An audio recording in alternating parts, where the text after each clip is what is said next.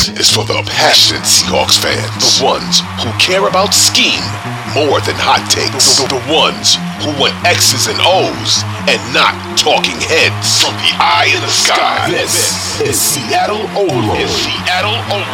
With your hosts, Matty F. Brown, Griffin Sturgeon, and Ty Dane Gonzalez. Let's go. Welcome to the Seattle Overload podcast, where it is time for a Seahawks Week 15 news roundup and chat, plus a more detailed preview than we usually do on this day, I can't speak, of the San Francisco 49ers game. Maybe that's because I'm terrified and that's why I lost the ability to talk. Before that, though, we have exciting Seahawks news. Kenneth Walker fully practicing after he jammed his ankle. Carroll said on Sunday after the defeat that this was an old injury that he's been managed in the past, suffered in the past, but amazing that he's back. Now, we'll get into the rest of the Seahawks injuries, but Ty, Seattle needs Walker in the backfield after what we saw on Sunday. Yeah, I mean, they need someone that can at least do a little bit of damage with the ball in their hands out of the backfield, because it was clear that they didn't really trust the guys that they had to produce, and obviously they got into a 17-0 hole and were playing from behind the entire game, and so the run game on Sunday against the Panthers was more or less non-existent. So if you're going to beat the 49ers, you're going to need a run game, and so we're going to be talking about that a little bit later on in the show. But yeah. Now, Maddie, before we get into our topics today, Christmas is right around the corner, and hang on. Well, I thought we were in the topics. What's this Christmas segue? Are you plugging something? I wanted to know what you would like for Christmas, what you would like Father Christmas to bring you this holiday season. All I want for Christmas, Ty, is you Nwosu to sack Jimmy Garoppolo. Not Jimmy Garoppolo. No. Trey Lance. No. Not Trey Lance. Brock Purdy. Oh my God! Someone actually donated. Wow. We got a super chat from Devo.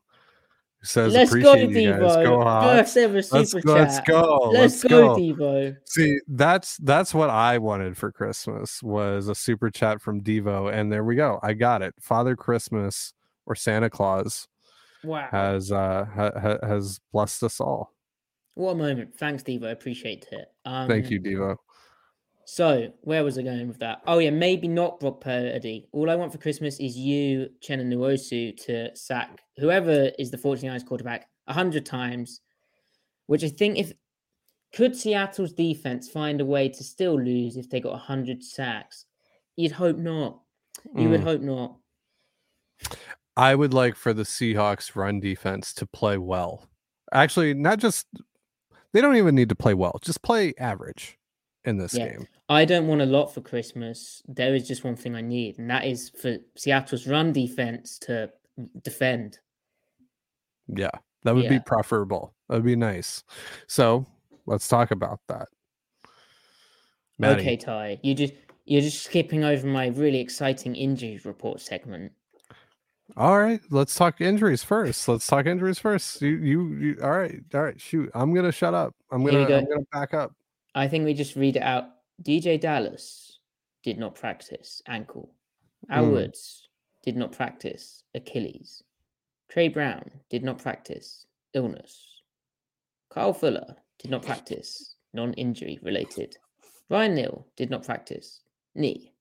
Joey Blunt, limited in practice, back. Full participation in practice, Bruce Irvin.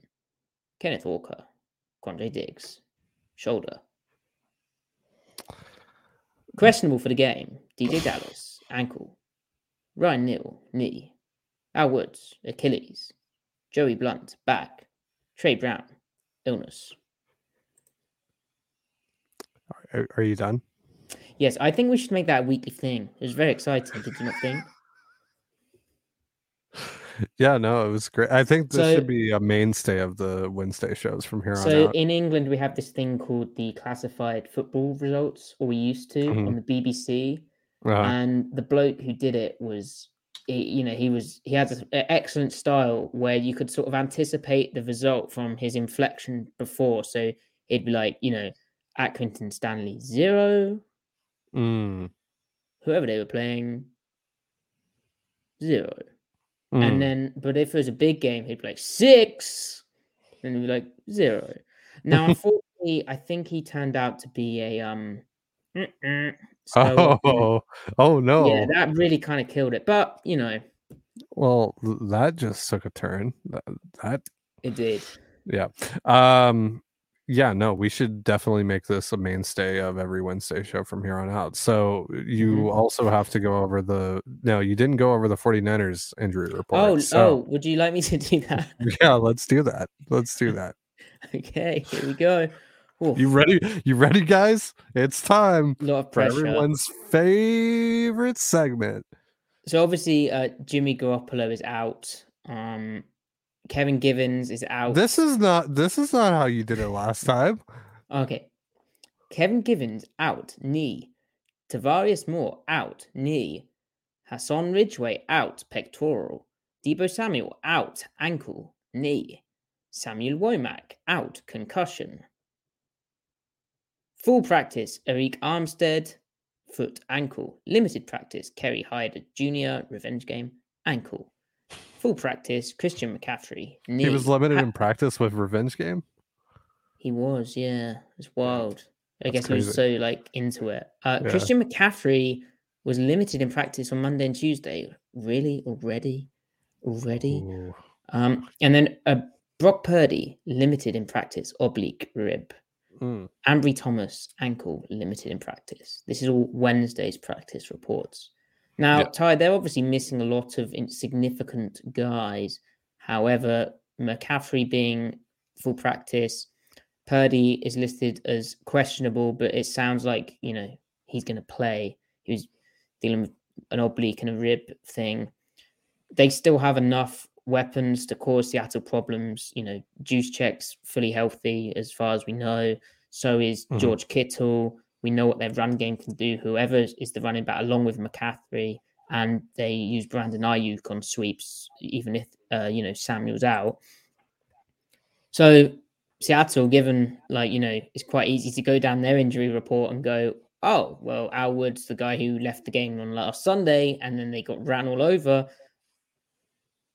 It's an Achilles. I don't think he should be. If it's sore, you should probably rest it. I don't think it's good to, whenever I think of sore Achilles, I think of that terrible Durant scene when he in just Toronto ruptured it. Yeah, because he knew that was sore as well. Afterwards, or Sherm, how Sherm's career in Seattle ended. I wonder if what's the history on that? Did he know? Was he playing through it, or I think he had a sore Achilles or something going on, or sore ankle or something leading up to that week, and then it just finally went on him in that game in Arizona. So so Deebo not playing in this game does take away an element of what San Francisco likes to do in the run game, but still they have McCaffrey. And they're still going to do the sweep stuff with Ayuk, like you mentioned, and they do a bunch of weird stuff, right? So we'll get into that. It's still going to be a really difficult matchup for the Seahawks team, which again could be missing out Woods.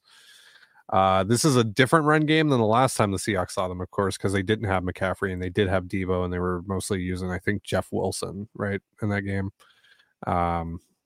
So. Yeah, but we'll see. We'll see how the Seahawks approach this. It's just it's hard to feel any sort of optimism here after what happened against Vegas and then Carolina. Yes, and Tampa Bay and Tampa Bay. I mean, even the Rams a little bit receiver runs receiver runs against the Rams Okay, so I mean we've already talked about Walker being back, but the depth behind him still patchy with Dallas not practicing. I guess Homer will be the backup role. But if Walker can fully go, that does solve a lot of issues there. And then safety, I'd suspect that T's Table will be the guy up.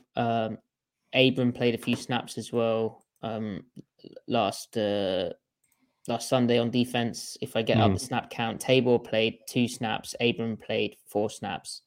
Obviously, Josh Jones is now on IR, so if Neil can't go, we're going to see a bit of a shake up there. Yeah. So, I mean, there's not really much to glean from either one of those performances because they'd had so few snaps. It's just such a small sample size. But what I would say is Abram's more of a box hitter against this kind of team. You maybe want that. Also, it's worth acknowledging that Neil kind of is a play through as much as possible kind of dude. It seems like he's kind of said as much in the past. So, yeah. So, I assume that you've watched some 49ers since Purdy's come in, correct? So a tiny bit. Yeah. So it's pretty much the same thing as what they were doing with Jimmy, right? Nothing's really changed. No, yeah. It's a very similar thing now. Obviously, I'm not a 49ers expert, but yeah, it's very similar. And Shanahan's very good at making it friendly on the quarterback. Purdy also has traits. Like, this is a revenge game for Jordan Brooks because when Texas Tech played Iowa State, Purdy shook Brooks out his cleats. Like, he is sneaky mobile, surprisingly effective. Jim Rat first one in, last one out. Yes. Yeah. One of those guys, huh? Deceptive speed. Yeah, deceptive. Which that sucks too, right? Because like now you have a running element from the quarterback. Fun. Love dealing with that as well. So it's not looking great. And Purdy's making some throws too, right? Like it's not just, it's like I'm sure a lot of it is like, making life easy on the quarterback, etc. But like I've seen a couple throws that he's made. It's actually pretty impressive. Yeah, he can actually throw. Like they're legit thinking after his 1.5 games that he could be the answer quarterback. Like, and and Shanahan is so good at running the football that like maybe so. But the other thing going into this is with Walker being back. And, the 49ers run game and how creative they are in that and just the system that they've built up over the time. The Seahawks have 598 fewer rushing yards than their opponents since week 10, which is the worst differential in the league. Meanwhile, over that same time frame, the 49ers have 459 more rushing yards than their opponent, the best differential in the league. So that really does kind of accentuate the difference between these teams in the rushing attack and how rushing the football, which was an emphasis for Seattle against Carolina, one that they failed in on both sides of the ball, really, defending the run and running the ball. They need to get it right. Now, it says a lot about this game when kind of the main hope is, one, they're wearing action green and navy blue. Action green, they've lost in once. They may have never lost in it. No, they lost to the Rams last year. The Russ game where Russ got hurt. It doesn't count. Yeah. No, and that was with the navy blue pants, right? No, they went back to all green last year. Or no, maybe it was. No, because they went back to all green for the first game against the Broncos. So maybe that was the first time they went back to it in a couple of years.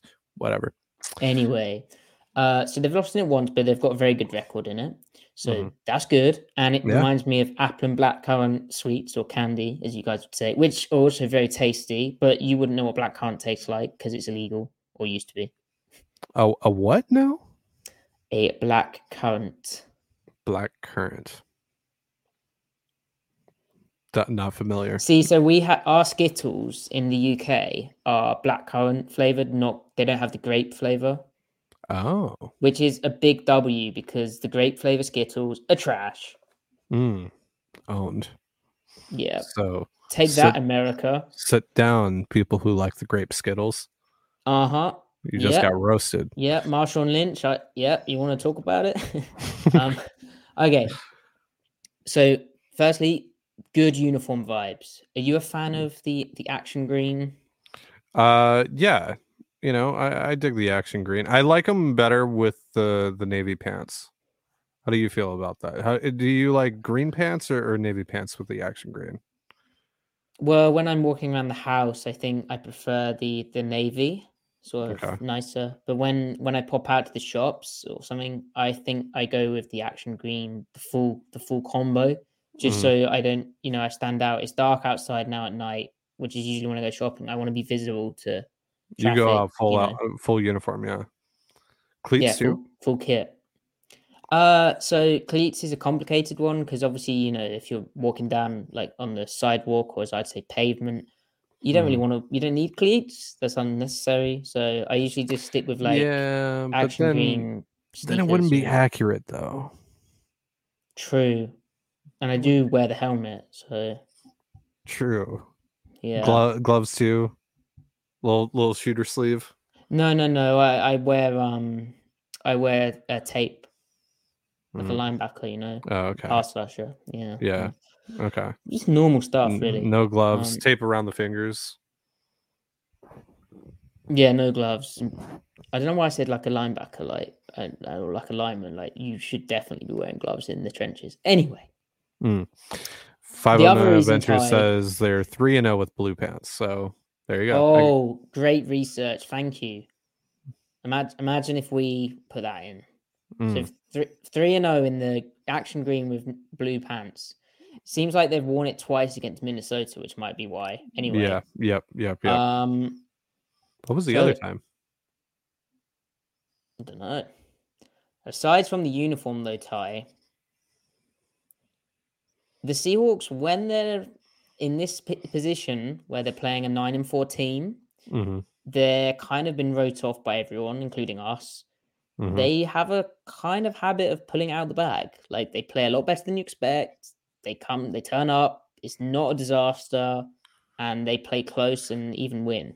Like the Yeah. peak example of that for me is that time they went into New England a bit Oh yeah. banged up in Yeah. 2016, I think it was, and they just they dominated on.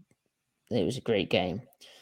Mm-hmm. But there's been countless other occasions. It's kind of the hallmark of a Pete Carroll team. So, I mean, that is very copy, that statement. But who knows? Who knows? They still have a lot of talent, I think, on both sides of the football this season. I just think it's not quite coming together, and they've regressed from that midpoint of the season. This is as we said, put up or shut up. This is the moment. Like these Yeah. 4 games, forget the NFC West, make the playoffs, see what happens. But to make the playoffs, they need to win pretty much every game. Yeah. And so who better to do it against than the 49ers? Get them back closer to the pack in the NFC West. Their schedule is not the easiest. Just start winning again, start playing complete football now on both sides of the ball and playing well against the run and running the ball in a more effective manner that allows you to do it more often. Start playing defense that allows you to get ahead and then run the ball a bit more often to stay balanced. Start doing all those good things. If they don't do that, then they won't make the playoffs, and that'll be that. And so what could have been, like if they lose, they're 7-7, then you really kind of have to win every game. Like, yeah, you don't like technically, but you kind of still control your own destiny, and they just go and win, just prove it. Just win, baby. So yeah, I've written them off. You've written them off, but I guess you could say that they ain't right back though. So yes, very good, very good. Right. Yeah. No, but they like the defense has to get it together, right? Because like I said on Sunday, the offense right now just has very little margin for error.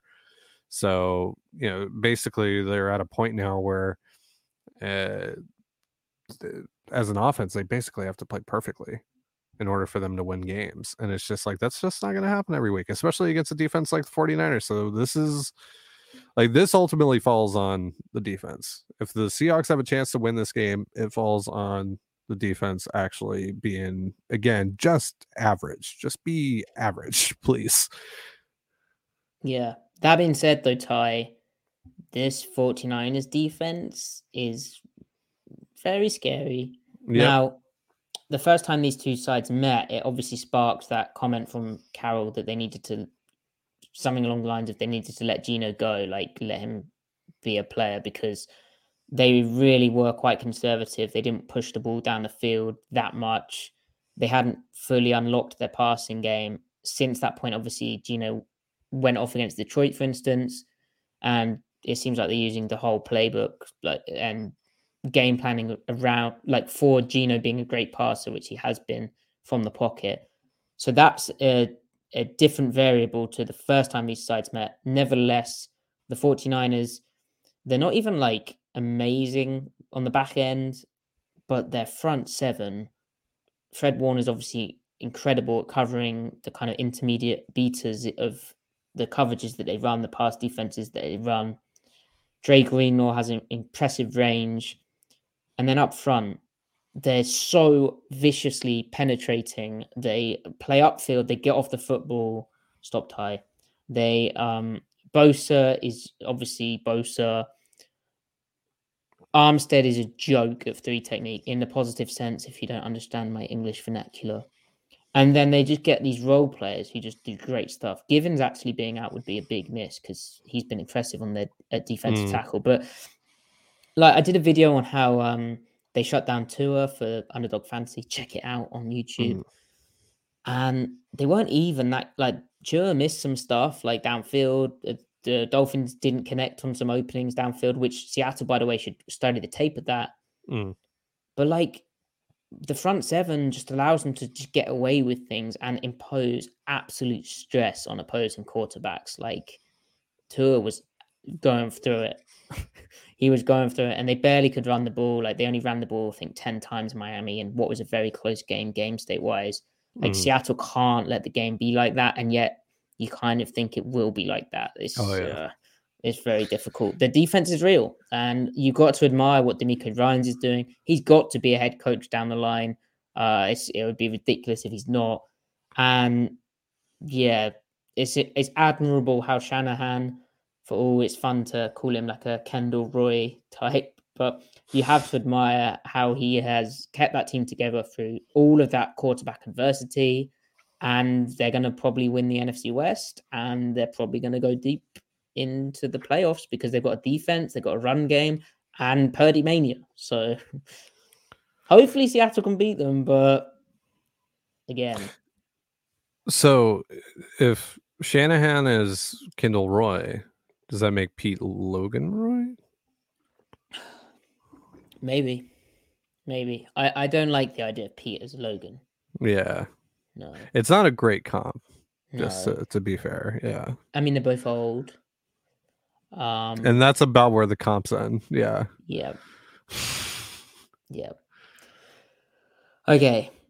So shall we try the film segment of this time? Yeah, let's do a film segment here. Film segment. All right. How do you want to do? We didn't talk about this pre-show. This is really cool. Okay. Wow. Whoa. Okay. Okay, so a big thing in Seattle's defense is they are running this 2-4-5 front. So Uchenna Nwosu is an outside linebacker. Bruce Irvin is an outside linebacker. That's 2 of the 4. Cody Barton's an inside linebacker. That's Jordan Brooks, who's an inside linebacker. So that's the 4. Now, the 2 part is the 2 interior defensive tackles. Okay. Now, this play sticks out to me against Carolina. Let's just play it through, see what happens. Playing it through and seeing what happens. Bang. It is being played they get through. Gashed. And that was a 3rd and 2, which was unfortunate because Seattle really needs to get off the field. The Panthers ended up scoring a touchdown on this drive, and this is straight up like bad execution of assignments. And so when you hear Jordan Brooks say, yo, it's not to do the fronts, it's not to do the scheme. We just need to get off blocks and make the tackles. This is kind of the thing he's talking about. So let's take you through the run fit of how Seattle is making this work, seeing as we don't have a film segment technically this week. Sunday, but anyway. So Uchenna Nwosu has this gap, what we'd call the C gap. Brian Monet has this gap, what we'd call the A gap. LJ Collier has this gap, what we'd call the B gap. And Bruce Irvin has this gap, what we'd call the E gap. Now, not the E gap, the D gap. Stupid. Now, Maddie, who's got the B gap over there between Nwosu and is that Monet? That's yes. Monet, right? So Ryan Neal has the B gap here because Seattle's playing cover 3, weak sky. Well, they'd call it cover 9, but it doesn't matter. Because they've got a safety coming down, they've got enough people in the box to play one gap for the one guy in the backfield, okay? So Barton has the other A gap. Brooks has this C gap, okay? So everyone has a gap. Now, Gotcha. However, this tight end, which we'll get to as I erase. This is great software. Damn. This tight end here is aligned off the football. And also look how tight he is. He's not like lined up here. He's lined up super tight to this guard, right? Tackle. Because he's lined up. Yes, thank you. I'm still learning football. Because he's lined up to this tackle like this, off the ball, he can therefore go across the formation, which is that gap that he represents, the block, moving sides. And so while Seattle can play one back, one gap, they need to be aware of this guy. And you can see actually what, oh no, I don't want to do that. What happens here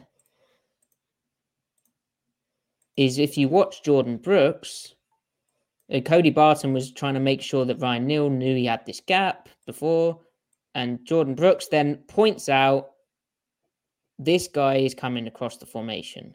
So how do you play it if this guy goes across the formation? Well, Matty's still learning the software. Right. Well, what you simply do is you fall back your gap. So as he goes across, right? Yeah. He was creating a D gap over here, but the D gap is now over here. So Neal, rather than playing in the B gap, he falls back to the next open gap. So he basically becomes the force defender. He plays off Nwosu, right? Okay. Barton, rather than being in here, he falls back his gap and plays up in here. Okay. Let's do an arrow. And then, because Brooks' C gap is disappeared over here, he can come across and he can play in the A gap here. Okay. So Monet still plays the A? Yes, the D. Nothing changes for the D line other than this guy here might want to spill the ball. So as we play this through, if I could get, how do I do slow mo? I won't try it. I'll work out slow mo another time. As we slow down, you can see Brooks has seen this guy's coming across. He points out to Barton, so Barton falls back into the B gap. You can see Neal here. He's not going in the B gap. Neal here. He's fallen back to this gap. Cody's playing off Monet. He's going to fall back into this gap. But Brooks, even though he noticed it, has stayed super, super front side on this play. He hasn't moved. He's still in this. He's in the same gap as LJ Collier, which is bad because his gap is more sort of here. So if we play it through a bit more,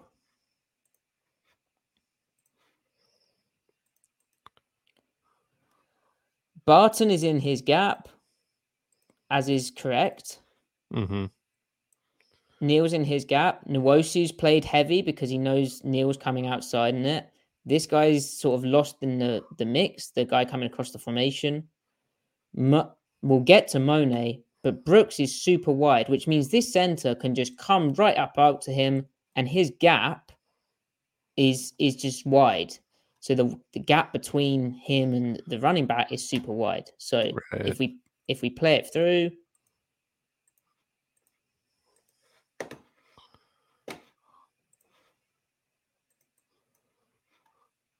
Brooks he could have been about here.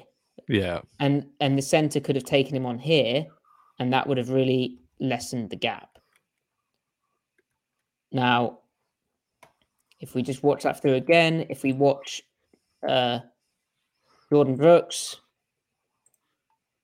it's so weird because he sees that the ball is going out there, but he doesn't.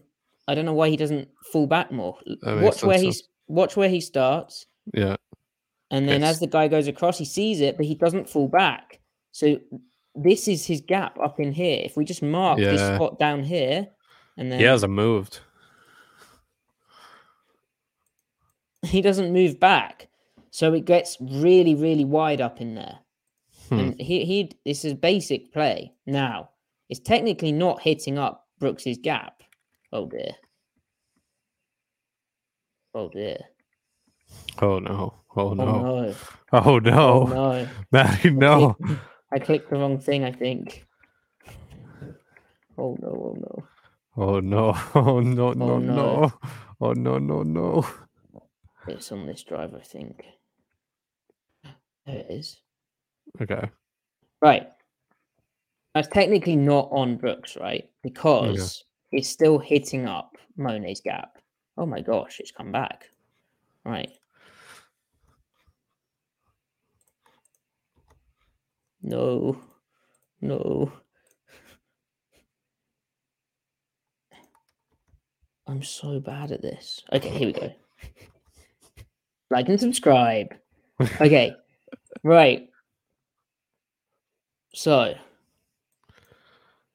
Monet is playing a technique, what we'd call a 2-eye, or Seattle, their coaches might call it a 2-tech. But rather than play on the outside shoulder of the center, which is what Seattle did in the past, right? When they were playing cover 3 sky and nickel, you can, Kobe Bryant's off the screen. But rather than play that, he is playing on the inside shoulder of the guard, which we call a 2-eye. Okay. Now, how does that affect Seattle? Well, if I'm a 1 technique, I'm on the outside shoulder of the center.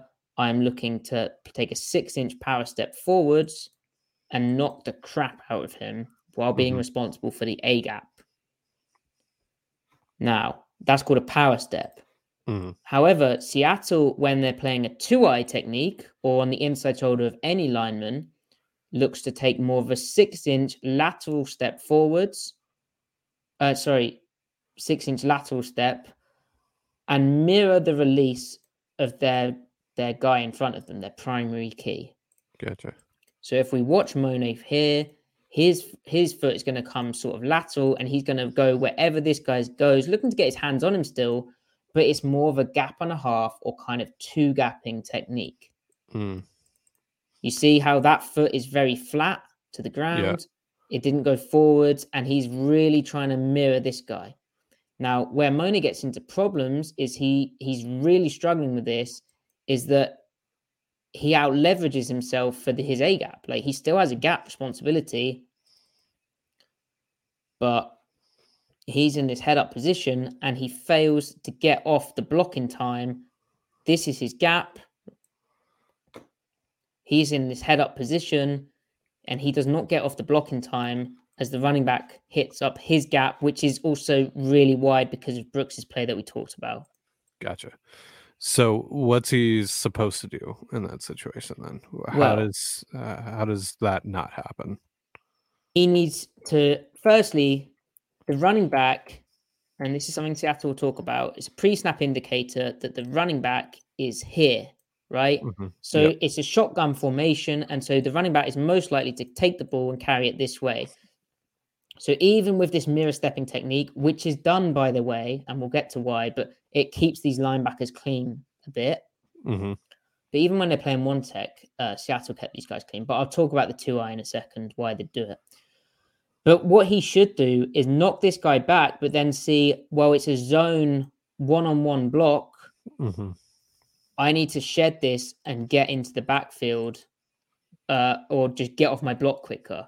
But instead, he doesn't recognize the run in time, and he gets far too head up in his initial knockback, even with the fling. He should know the run is going to his right. Right. And because of that, the run hits right up his gap. Look how head up he gets here, because he's mirror stepping, but then he almost gets to the left. And he loses the block, and then this guy's hitting this downhill hard. Brooks hasn't fallen back, and it just hits right up in there. He reaches out an arm but misses it. Okay. So why would you play a 2i technique? Well, rather than a 1 technique, so rather than being on the outside shoulder of the center here, right? You're on the inside shoulder of the guard. The 1 technique doesn't keep this safety clean because the guard has a free release, okay? But the 2i technique is a kind of slower playing mirror stepping style that keeps the safety clean. So the reason why, like Sean Desai, for instance, in Chicago loved this technique as well, because if you're holding a too high safety structure, which Seattle isn't really here, but their defense is kind of predicated on doing that, at least when they could stop the run or thought they could. When you're holding a too high safety structure, or even playing like cover 2, for instance, or cover 6, quarter, half, this guy buys the quarter safety time to make the fit. It buys him the time to hold his 2i and come play down, because he's playing that kind of heavy mirror stepping. I could, my primary gap's here, but I could also, I'm going to accidentally draw inappropriate object, I think. Or I can win into the C gap late if the B gap late if the ball declares there, right? So he buys time for the too high safety structure. Seattle would do this when they played cover 3 buzz with Cam Chancellor, because Cam was coming from too high down and he was coming into an interior hook. Okay. What I don't understand is why Seattle, when they're already struggling to stop the run, is playing like this, because it just wastes the advantage of as my light dies. It wastes the advantage of them playing a one high safety one high safety defense, because this guy ain't really holding a too high disguise. He comes down fast because they're worried about stopping the run. Okay. If Monet was playing a 1 technique, 1, he'd be more aggressive. He'd take a forward step, knock the crap out the center. 2, Brooks has a clean release through into the backfield, and he can pull his trigger. He can fire downhill a lot more confidently, and it's these philosophical differences of like, you play this 2i really when you're trying to cheat the math, and you're playing a middle field open, too high, cover 2, cover 4, cover 6 world that Desai, Fangio likes, right? But the fact that they do it when they've already got this guy, he's not holding a 2i disguise, he's coming down to the outside. No one needs to be bought extra time. We should just go out and play. Like we should just fire downhill. Like, it just doesn't make sense to me. And it's the one, Monet's technique is poor. Like, he should know the running back's offset. Right. I can kind of cheat this a bit more.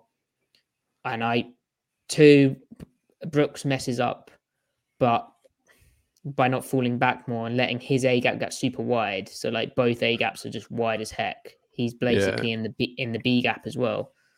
But on top of that, I don't know, man.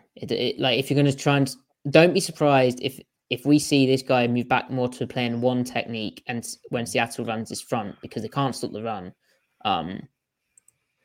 But yeah, I'll keep you updated on that. Cool. Does anyone have any questions for Maddie on this before we move on? In the chat, let us know. There are a couple of other things that I do want us to get to, though, before we hop off. But let us know if you guys have any questions. So sticking with scheme stuff here. Richard Sherman, I believe it was on his podcast, correct? Was talking about Kyle Shanahan. He was asked about Kyle Shanahan and what makes him so unique, and he talked about how Shanahan can basically break the rules of your defense, and he did that when he was the offensive coordinator for the Falcons with Dan Quinn as the head coach in 2016 when the Falcons beat the Seahawks in Seattle.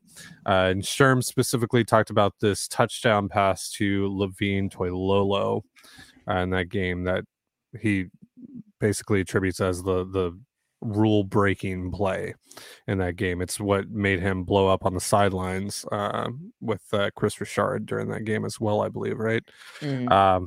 So you kind of explained that on Twitter already, but I was kind of hoping that you would talk about it a little bit here on the show as well, and what Sherm was talking about. We're gonna tire people out, Ty. So that was interesting as well, because I knew Griff had tweeted about that, but the play he tweeted out, it didn't really make sense as an explanation for Sherman blowing up. But I think it was more that, and Griff could speak to this better than me because I know he's watched that game more recently, but it was more that Rashad and Dan, was Dan Quinn still the DC? No, Quinn was the head coach of the Falcons in that game. With yes, Shanahan and that's why. OC, yes, yeah. That's the link. That's why Sherman. Yes, of course. Stupid. Yeah, it was more that Rashad, the DC at the time, he was trying to disguise man as zone and zone as man, and really layer it up. It was a great kind of chess match between the two coordinators. And what happened was, on the first one, I think Sherman just got like the wrong call in, but that was up. Then the sideline blow up followed. But the second one, essentially, Sherman, like Dan Quinn and Shanahan, knew that they'd play more of like a man technique and run with Julio running an outside release slant with Sherman, and then they ran two tight ends up into the area that Sherman would have normally covered in a deep third, because Seattle pressed or played man techniques on single receivers. So a single receiver being a single wide receiver with two tight ends on the same side, that's still a single receiver in their rules. And so after that point, I think what Seattle did was if they saw that kind of thing where you had one receiver and two tight ends on the same side of the field, they'd just say, hey, we're going to play zone principles to that. We're going to play zebra, or as I'd say, zebra third, where we zone midpoint and we don't play it like man or like man except shallow, and then we look for work afterwards. We actually just play like pure zone where we look at the tight ends and play with our butt to the sideline. Gotcha. All right, so do you want to do are you done with the Seahawks? Because there is some Seahawks related news. There is some Seahawks related news. It's our favorite segment of the week, right, Matthew? It is. Although it's getting a bit miserable. Like if I was a Denver fan, this one's a bit unfortunate. This week's segment is a little unfortunate, considering the circumstances of one Russell Wilson now. Yeah. Well, so we talked about this on Sunday, but like Russ, he obviously got concussed. He left the game with it, did not return. He had a massive bruise on his forehead. And we said he needs to, he's playing recklessly already. He's pressing. I believe Griff highlighted that. Yeah. We all agree. And two, he needs to be protected from himself moving forward. And realistically, like all the concussion stuff I've read and guidelines is that, you should like have a month out. Like at least like the NFL is already pretty loose with concussions, and like you still have weird stuff like that Patriots game where a Patriots wide receiver was like visibly like concussed. The broadcast picked up on it. Nelson Aguilar had to step in and be like, he is not right. And the concussion spotter didn't see it. Yeah, it was Devontae Parker. Thank you. Yeah. So that you still have all that kind of stuff going on. Now, like Russ, who left the game with a concussion, had a visible bruise on his head, was out cold. Like and you had like this horrid broadcast zooming in on him with the lights gone out, and you could just see what was going on. He's like, the guy's been knocked out because he's face planted, landed on the crown of his head. Looked awful. Yeah. He's now he practiced today. It wasn't full practice, but he's running around outdoors in a helmet and shoulder pads, and it's crazy to me that that's allowed to happen. Like, it's disturbing, actually disturbing. Beyond isn't it great that Seattle is going to get like at least a top 5 pick, maybe even higher, currently at second overall, but I think that may dip. But anyway, it's just ridiculous that Wilson's allowed in. And it doesn't need to happen. It doesn't need to happen. They just got eliminated on Sunday. He does not need to play in any more of these games. And like, right, it's not even like it shouldn't happen, but you know how competitive coaches are, and I'm sure it has happened in the past where, hey, we got the Super Bowl on the line. I got concussed, but we're gonna cheat the system. Like, that's obviously wrong. But like, there's a competitive element to it. Right. But like, this is just nonsense. Like, it's nonsense on so many levels. I actually think like the NFL should start stepping in and going, hey, nah, you know what? It's not in your hands. There's no protocol. For the first week, you're out. You're done out here. Because you hear all these stories of players saying like, yeah, I knew how to cheat the protocol. Like, it's not that difficult. Like, there's ways to get around it. Like, you don't think like a veteran quarterback with a lot of resources knows similar tricks. Anyway, he's out cold. Like, it's just ridiculous. It's absolutely ridiculous. Yeah, no matter how many nano balls or whatever chamber there is, just no. Like, it should not. Well, I mean, he has Wolverine blood, Matty. So true. But like, as much as it's fun to poke fun at Wilson's comments on concussions in the past and weird medical cures, and like, it's sad. Like, I'm concerned. Like, just don't. Same. It should not be a thing. So same. Yeah, absolutely. It's gross. It's really gross. Like the like you said, the zoom in on his face when it happened was disturbing. He was out. He was not on this planet at that moment. And even when he got up and he walked to the sideline, like, he looked wobbly. He did not look like he should be in any, like, he shouldn't be within 500 feet of a football field. Like, dude should not be playing football right now. And again, they're eliminated. They're done. He does not, like, I get there's, football players just have that competitive nature, right? That it doesn't matter what the record is, what the situation is. A lot of guys, especially Russell, want to play. But there's nothing to gain here, man. There really isn't. Just shut it down. This is like the same thing last year with the finger thing. Like, he should not have come back that early. Like, just shut it down, man. Because, like, what you're really doing here, and really all he's doing, I mean, it doesn't really matter for the team at this point, because, like, they can't get to the playoffs and they don't really have they don't have draft picks to really care about their positioning either. So that doesn't really matter. But, he's not going to accomplish anything with this. He's not. Like, it's just, there's nothing to gain here. There's nothing to really lose here either. Just move on. Shut it down. Get on to next year. And also, I think that he's been dealing with some other stuff as well, right? Like, he's been dealing with that, what was it, a hamstring or something like that earlier on in the season. He had a shoulder thing that he was dealing with, like, and he's probably still dealing with those, ailments, and probably some others that we don't know about on top of all of this. And it's just, it doesn't, like, again, it's not worth it. It's not, like, there's no difference in Brett Rippon starting the next 4 games than there is for Russ. Well, yeah, and to me as well, it does come down to, like, Russ is obviously hyper competitive. It's irresponsible of the Broncos coaching staff to not have a duty of care for the player. They step in. And if you're the organization, you need to step in here too, because he's the guy that you just invested all this money into. And if he goes out there and he gets significantly hurt worse, like, beyond the human incentive and the coaching duty of care incentive, there's a financial incentive. Like, don't wreck the asset that you've invested all this money in.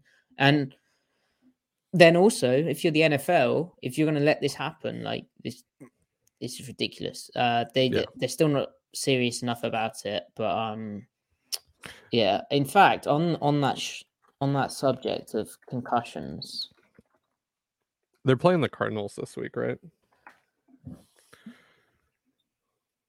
they are, yeah. Yeah. I have a plug I want to plug, but I can't remember the. Let me get the name. Another classic Colt McCoy versus Russell Wilson battle. Yeah, and honestly, I watched the Cardinals, unfortunately, versus the Patriots. Holy mother of rubbish! They were absolutely garbage. Like, yeah, they coached that game and played that game as though they intentionally lost. Like, it was embarrassingly bad. That was awful football from both teams in prime time. Cliff's got to go, man. I mean, today, big NFC West news, Ty. Steve Keim. Oh yeah, have you seen? Yeah, Steve I Keim has stepped away from the Cardinals. They haven't disclosed why. It's an indefinite health-related leave of absence from the team. So they basically needed new general manager. Obviously, Keim had been extended through to the something season.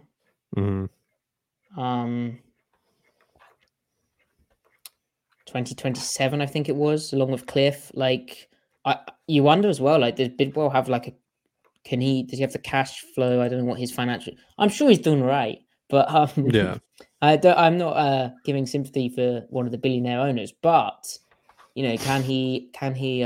You bootlicker. Yeah, true. Can he afford to, get rid of clean house? And obviously, the other big news of the Cardinals right now is, that Colt McCoy being the quarterback because Kyler Murray tore his ACL, and like, there's a discussion they'll be having in the front office, whoever becomes the GM, of do we move on from Kyler dead money wise? Like, do we just have a complete reset because of how much of a mess this is? I'm sure they won't do that, but they'll have a discussion about it. The article I wanted to plug was I can't find the bloody author. There we go. It was Ollie Connolly's The Read Optional, which is an excellent Substack, but it was written by Rachel Hearn, why the NFL should be concerned about an Australian concussion crisis. But they have also written articles on other concussion topics. So I'd really recommend checking out Rachel Hearn on concussions. See, they are doing a PhD in CTE rehabilitation. So they know their stuff. But that was a read I read at the start of the season and was like, whoa, okay. So anyway, that's rather than me waffle on about concussions, read an expert.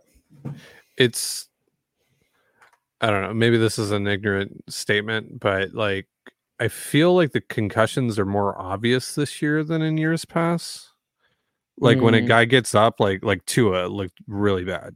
Russ looked really bad. Devontae Parker's looked really bad. Like, where it's just so obvious, like as soon as it happens. I feel like sometimes when guys have gotten knocked out on TV, it hasn't looked as obvious as that as it has this year. Where some of you these think guys, maybe the broadcast is showing it, like, maybe more than they would. Yeah. I mean, like I can't remember a time where I saw a guy look like Tua on the field. Now I don't watch every single game. That was horrid, wasn't it? Yeah, that was really horrid. And then I mean, the way that was handled, awful. But anyway, yeah. Oh well, right. Ty, we did our preview of the 49ers game, but we didn't do a prediction. So I guess, Ty, now it's your time to shine, because usually it's Griffin and I who do this. Yeah. Would you like to know? I often give Griffin the gambling information because Las Vegas is quite good at the whole prediction business, and other bookmakers are too. Mm-hmm. So, Ty, Would you like to know that, or are you going to go in blind? Give it to me. I want to hear it. I'll give it to you. The money line. Can you read it off like the injury report though? That's quite difficult. I'll try though.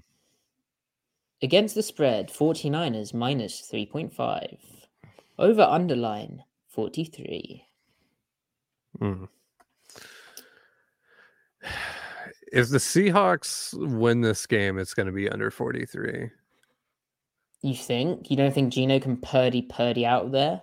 Passing equals scoring, which equals high scores. That's true. That's true. That's true. Yeah, silly me not listening to the analytics here. Stupid boy. I know what your prediction is going to be, or I should say that I have a sneaky suspicion of what your. There's the De Niro face. Yeah, I have a suspicion of what the score prediction might be that comes you from you. Sneaky chap.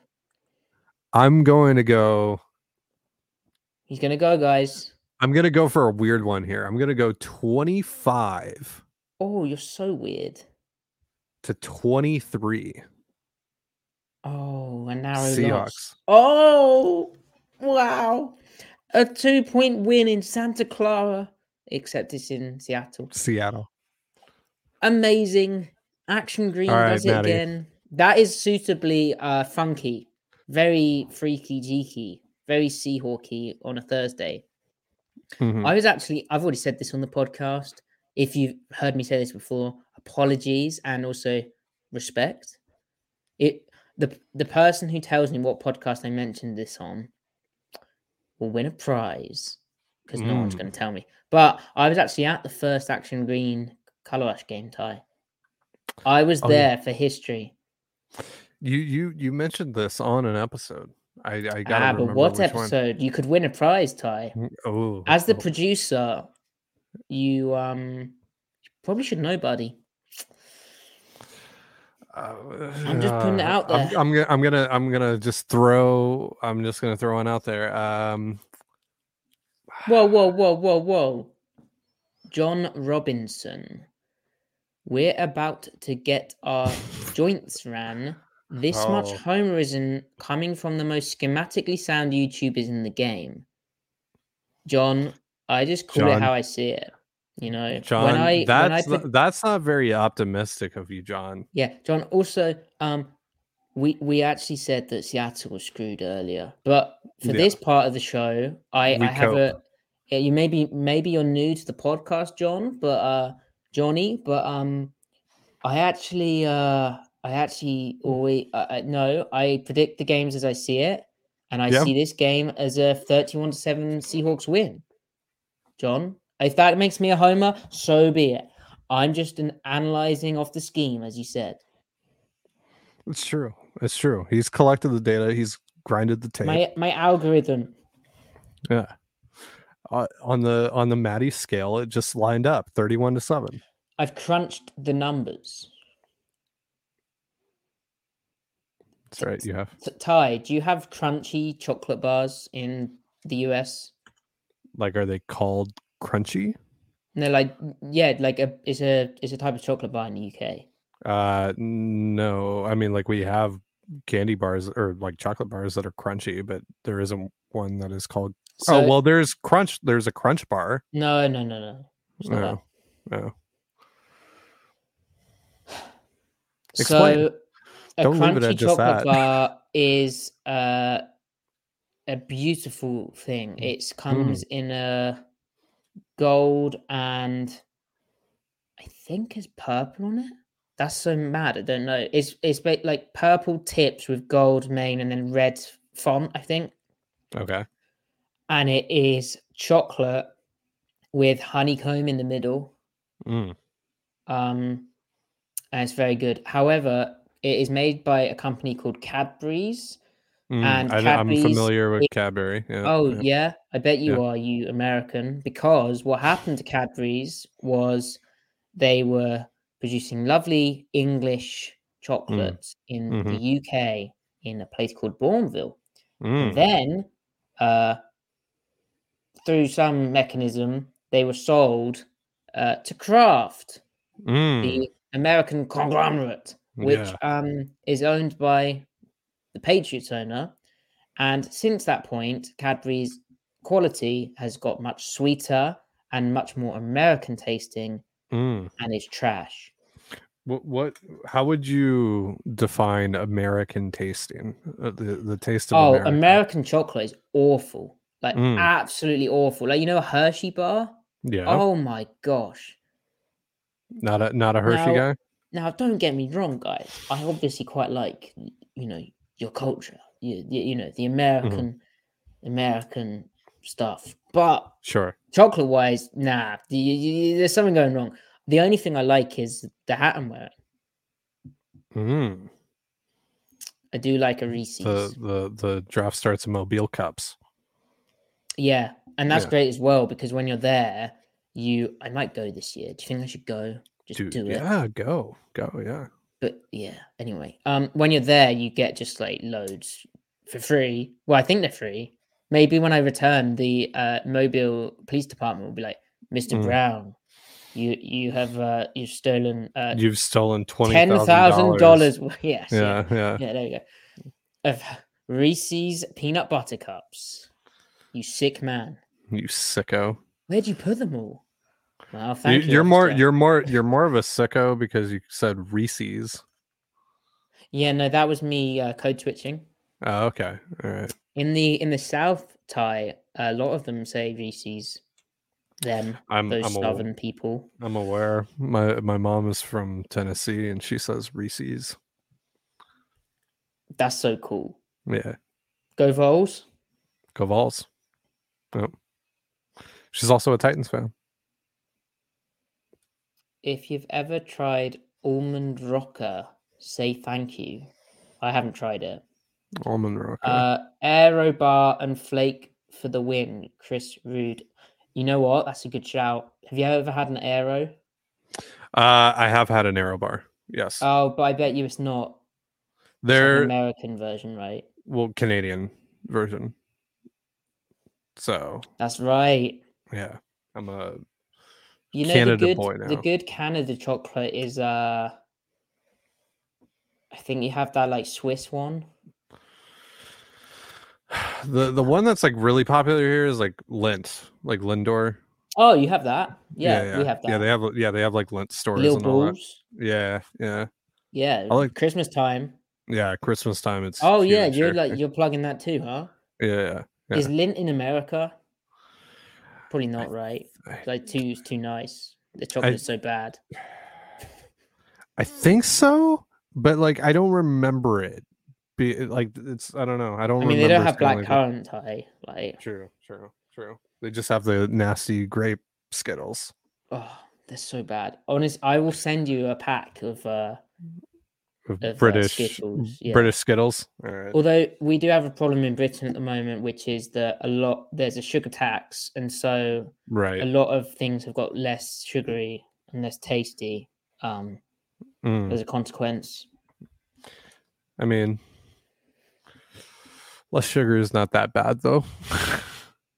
No.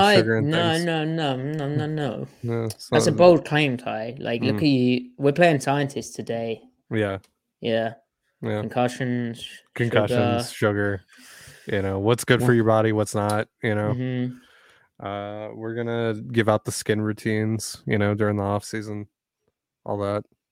There you go. And Chris Rude also said about flakes. Flakes are really good, although they are a Cadbury's product. But we have this thing, Ty, called a 99, which is an ice cream, which I believe used to be available for 99 pence. And you get a flake in it. It's like a Mr.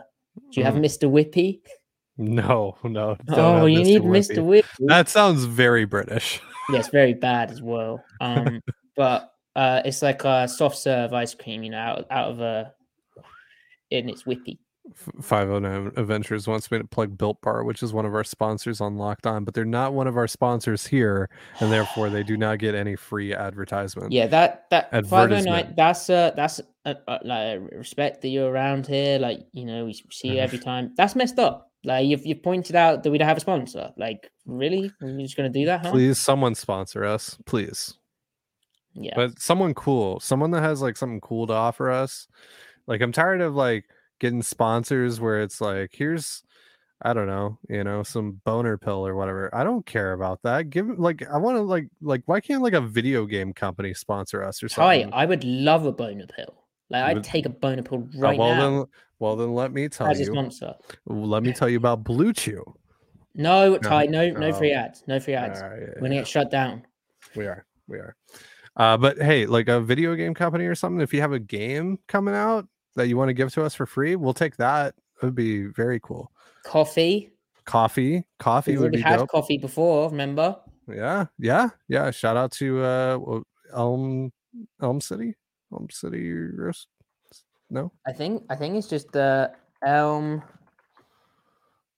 Coffee. Coffee Roasters. I think it was. Yeah, Elm Elm Coffee Coffee Roasters in Elm Seattle. Coffee.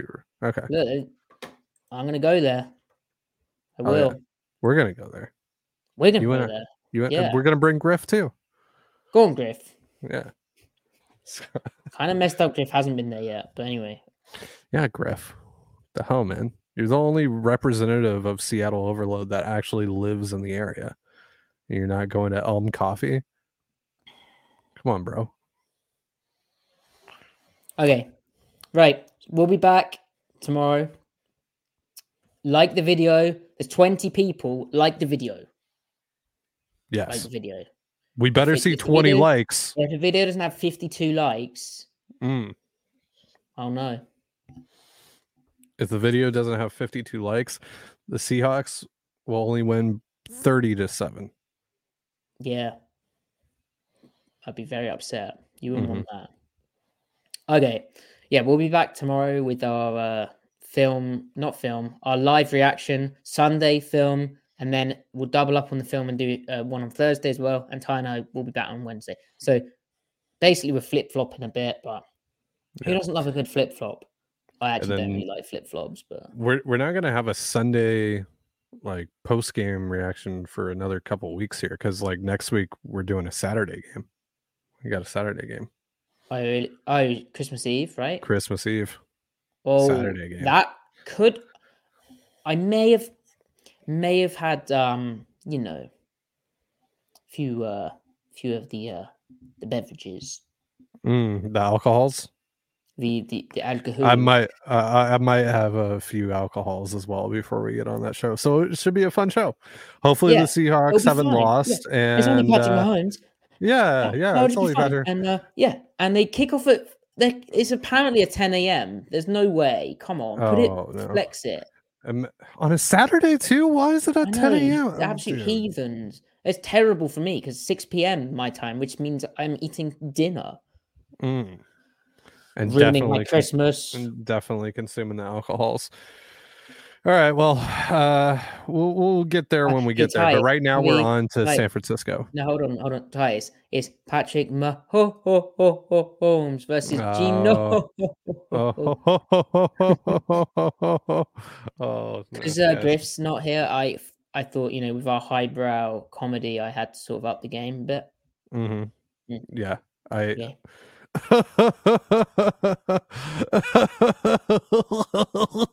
God.